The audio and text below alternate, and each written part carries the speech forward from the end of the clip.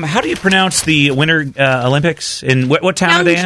Pyeongchang. I'm sorry, say it again. Pyeongchang. See, everybody's saying, so there's Pyeongchang. There is a guy, I can't find the story right now, but I have the clip. Did you see that local news station that accidentally called it PF Chang's? No, they did not. Yeah. That's a real deal. Go out there. It is hilarious. There's a clip of a local news station, and it might have been a teleprompter error, somebody typing or not correct.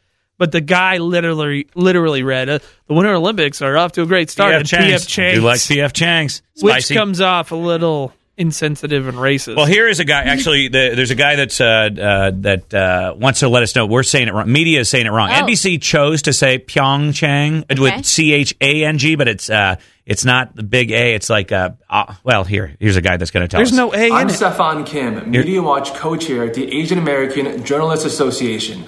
We've been getting a lot of questions from American journalists about the correct pronunciation of the Olympic host city. So here is AAJA's guidance. The correct pronunciation is Pyeongchang. Chang, like when you go see your doctor, Pyeongchang, Pyeongchang, Pyeongchang. Okay. Pyeongchang. So it's not Pyeongchang, it's Chang.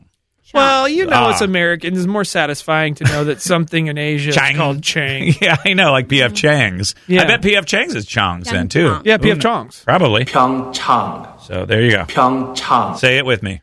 Pyeongchang. Say it again. Pyeongchang. One more time. Pyeongchang. Thank you.